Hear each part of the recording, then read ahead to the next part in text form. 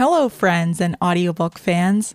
Today's episode is one of my top recommended titles from 2021.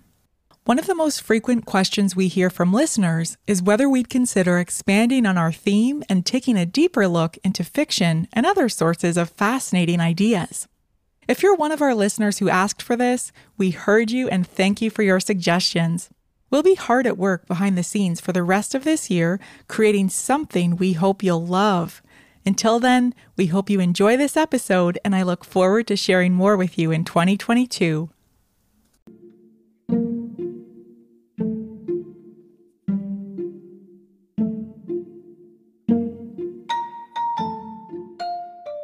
Are you a chronic worrier or overthinker? This next title promises to explain brain-based techniques to uproot anxiety at its source. Welcome to Audiobook Reviews in 5. This is Yana, also known as Jana, and in today's episode, I'm reviewing Unwinding Anxiety.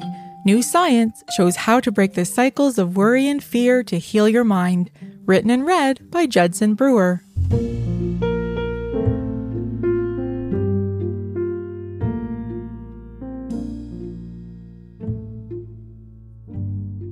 At the end of Unwinding Anxiety, addiction psychiatrist and neuroscientist Judson Brewer reveals he was inspired to dedicate this book to an Amazon reviewer who accused him of intentionally withholding information in Judson's first book, The Craving Mind. Apparently, it didn't live up to its subtitle of explaining how we can break bad habits. I haven't read that book, but I appreciate Brewer's motivation to make things right by explaining the how in Unwinding Anxiety. After listening to this title, I have a much more concrete understanding of how habits form in my life, but more importantly, how I can break those habits for good by applying my curiosity and kindness in very practical ways. Brewer explains how we mistakenly attempt to use willpower, avoidance, or replacing bad habits with seemingly benign habits. Think of smokers who replace cigarettes with toothpicks, or how you might habitually turn to a specific soothing behavior when anxious thoughts arise. These approaches don't actually help us break our habit loop because our brain is wired for reward and likes to automate everything once a reward loop is established. While the replacement habits may seem benign, like someone who tries to switch from snacking on candy to carrots, the habit loop itself remains unbroken, leaving us more likely to revert to the original bad habit when stressed. Brewer explains step by step how we can use mindfulness to first identify our habit loops and then use curiosity to unwind those habits and ultimately break them for good. If we want to break a habit loop, first we have to map its cause and effect. Then we should relive its perceived reward in a process Judson describes as disenchantment, which he compares to discovering that Santa Claus is not real. There's no going back to believing in Santa or that your bad habit is pleasurable once you've experienced that disenchantment with a habit your mind previously perceived as a reward.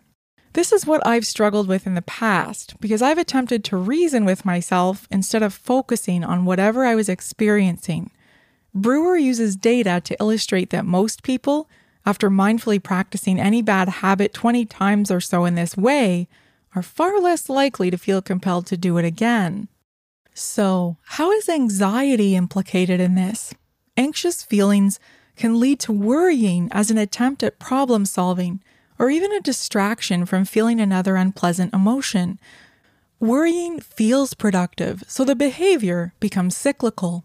After all, worrying is doing something, and when we become conditioned to feeling worry or anxiety as a normal state, we may also believe our anxiety drives us towards success or avoiding danger.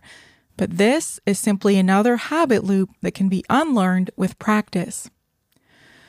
Brewer admits that it takes months of mindful practice to break these habit loops, but by adding curiosity and kindness into the process, there's a reward system that helps reinforce the shift away from anxious rumination.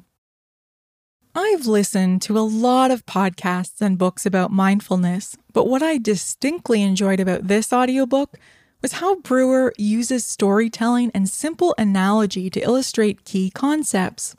For example, he compares the mindful process of unwinding our habit loops to using bicycle or car gears. His sense of humor and narration style also made this a deeply enjoyable listen. My main critique of this book is that Brewer glosses over social context, like access to healthcare services or the implications of poverty. His examples are his patients and professional peers, not people experiencing homelessness or bankruptcy due to medical bills, or those living in a migrant detention center, for example.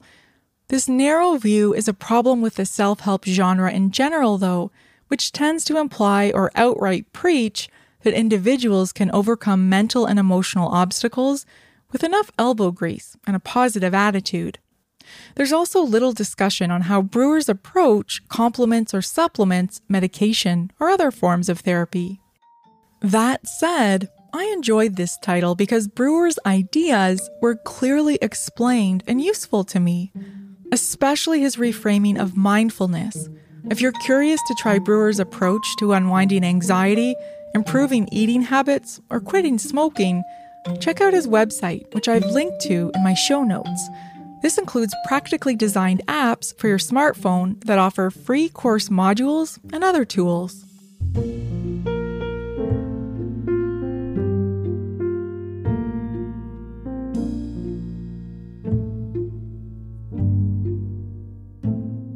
That's all for this episode of Audiobook Reviews in 5. Thanks for listening. If you've not yet done so, please follow us on Facebook and subscribe to Audiobook Reviews in 5 on Anchor, Apple, Spotify, and many others. By subscribing, you help increase the profile of this podcast and chances of other listeners finding it. I look forward to checking in with you all again soon. Please stay safe and be well.